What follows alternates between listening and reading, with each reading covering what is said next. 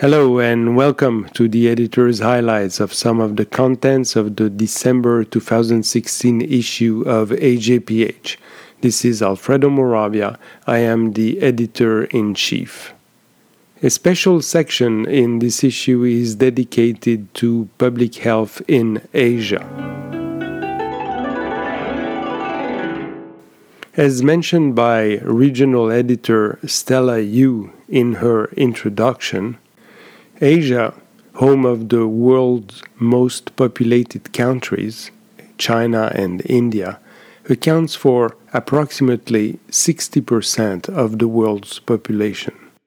There are in Asia wide disparities in health and wealth, resulting in unequal access to health care and high incidence of adverse health outcomes.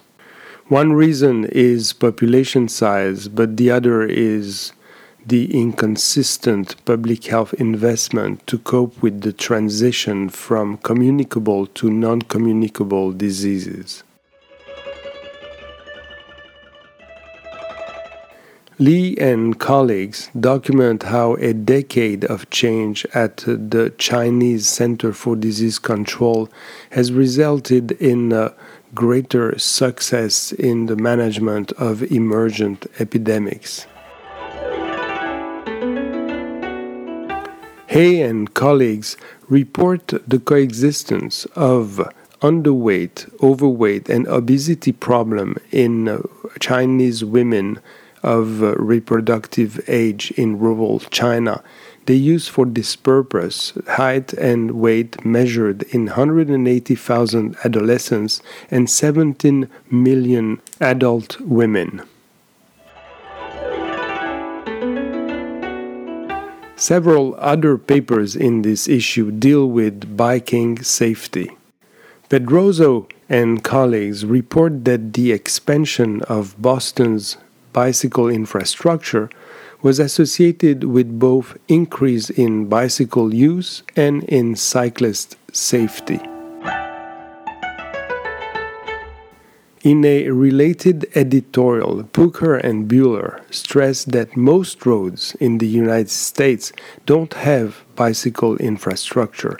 They are often poorly maintained, dangerously designed, and not connected in a way to form a useful network.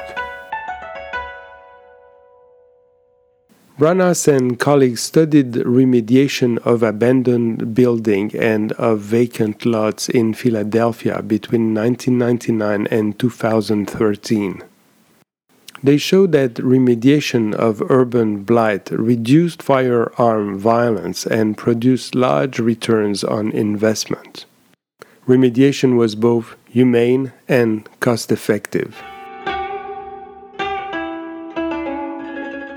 In an analytic review, Cuevas and colleagues showed that the Hispanic population in the United States is more diverse than usually acknowledged in public health research. They provide recommendations on how to take this ethnic diversity into consideration. Finally, Chetty and colleagues make publicly available the data set from tax and social security records that they used for their study of income and life expectancy in the United States. They invite researchers to apply for funding support to analyze this data. The application deadline is February 1st, 2017. All the articles mentioned in this podcast are available in open access. Note that you can be immediately informed about papers soon to be published in AJPH by following me on Twitter. Thank you for listening. This is Alfredo Moravia at AJPH. For more podcasts, including podcasts in Chinese and in Spanish, visit us at ajph.org.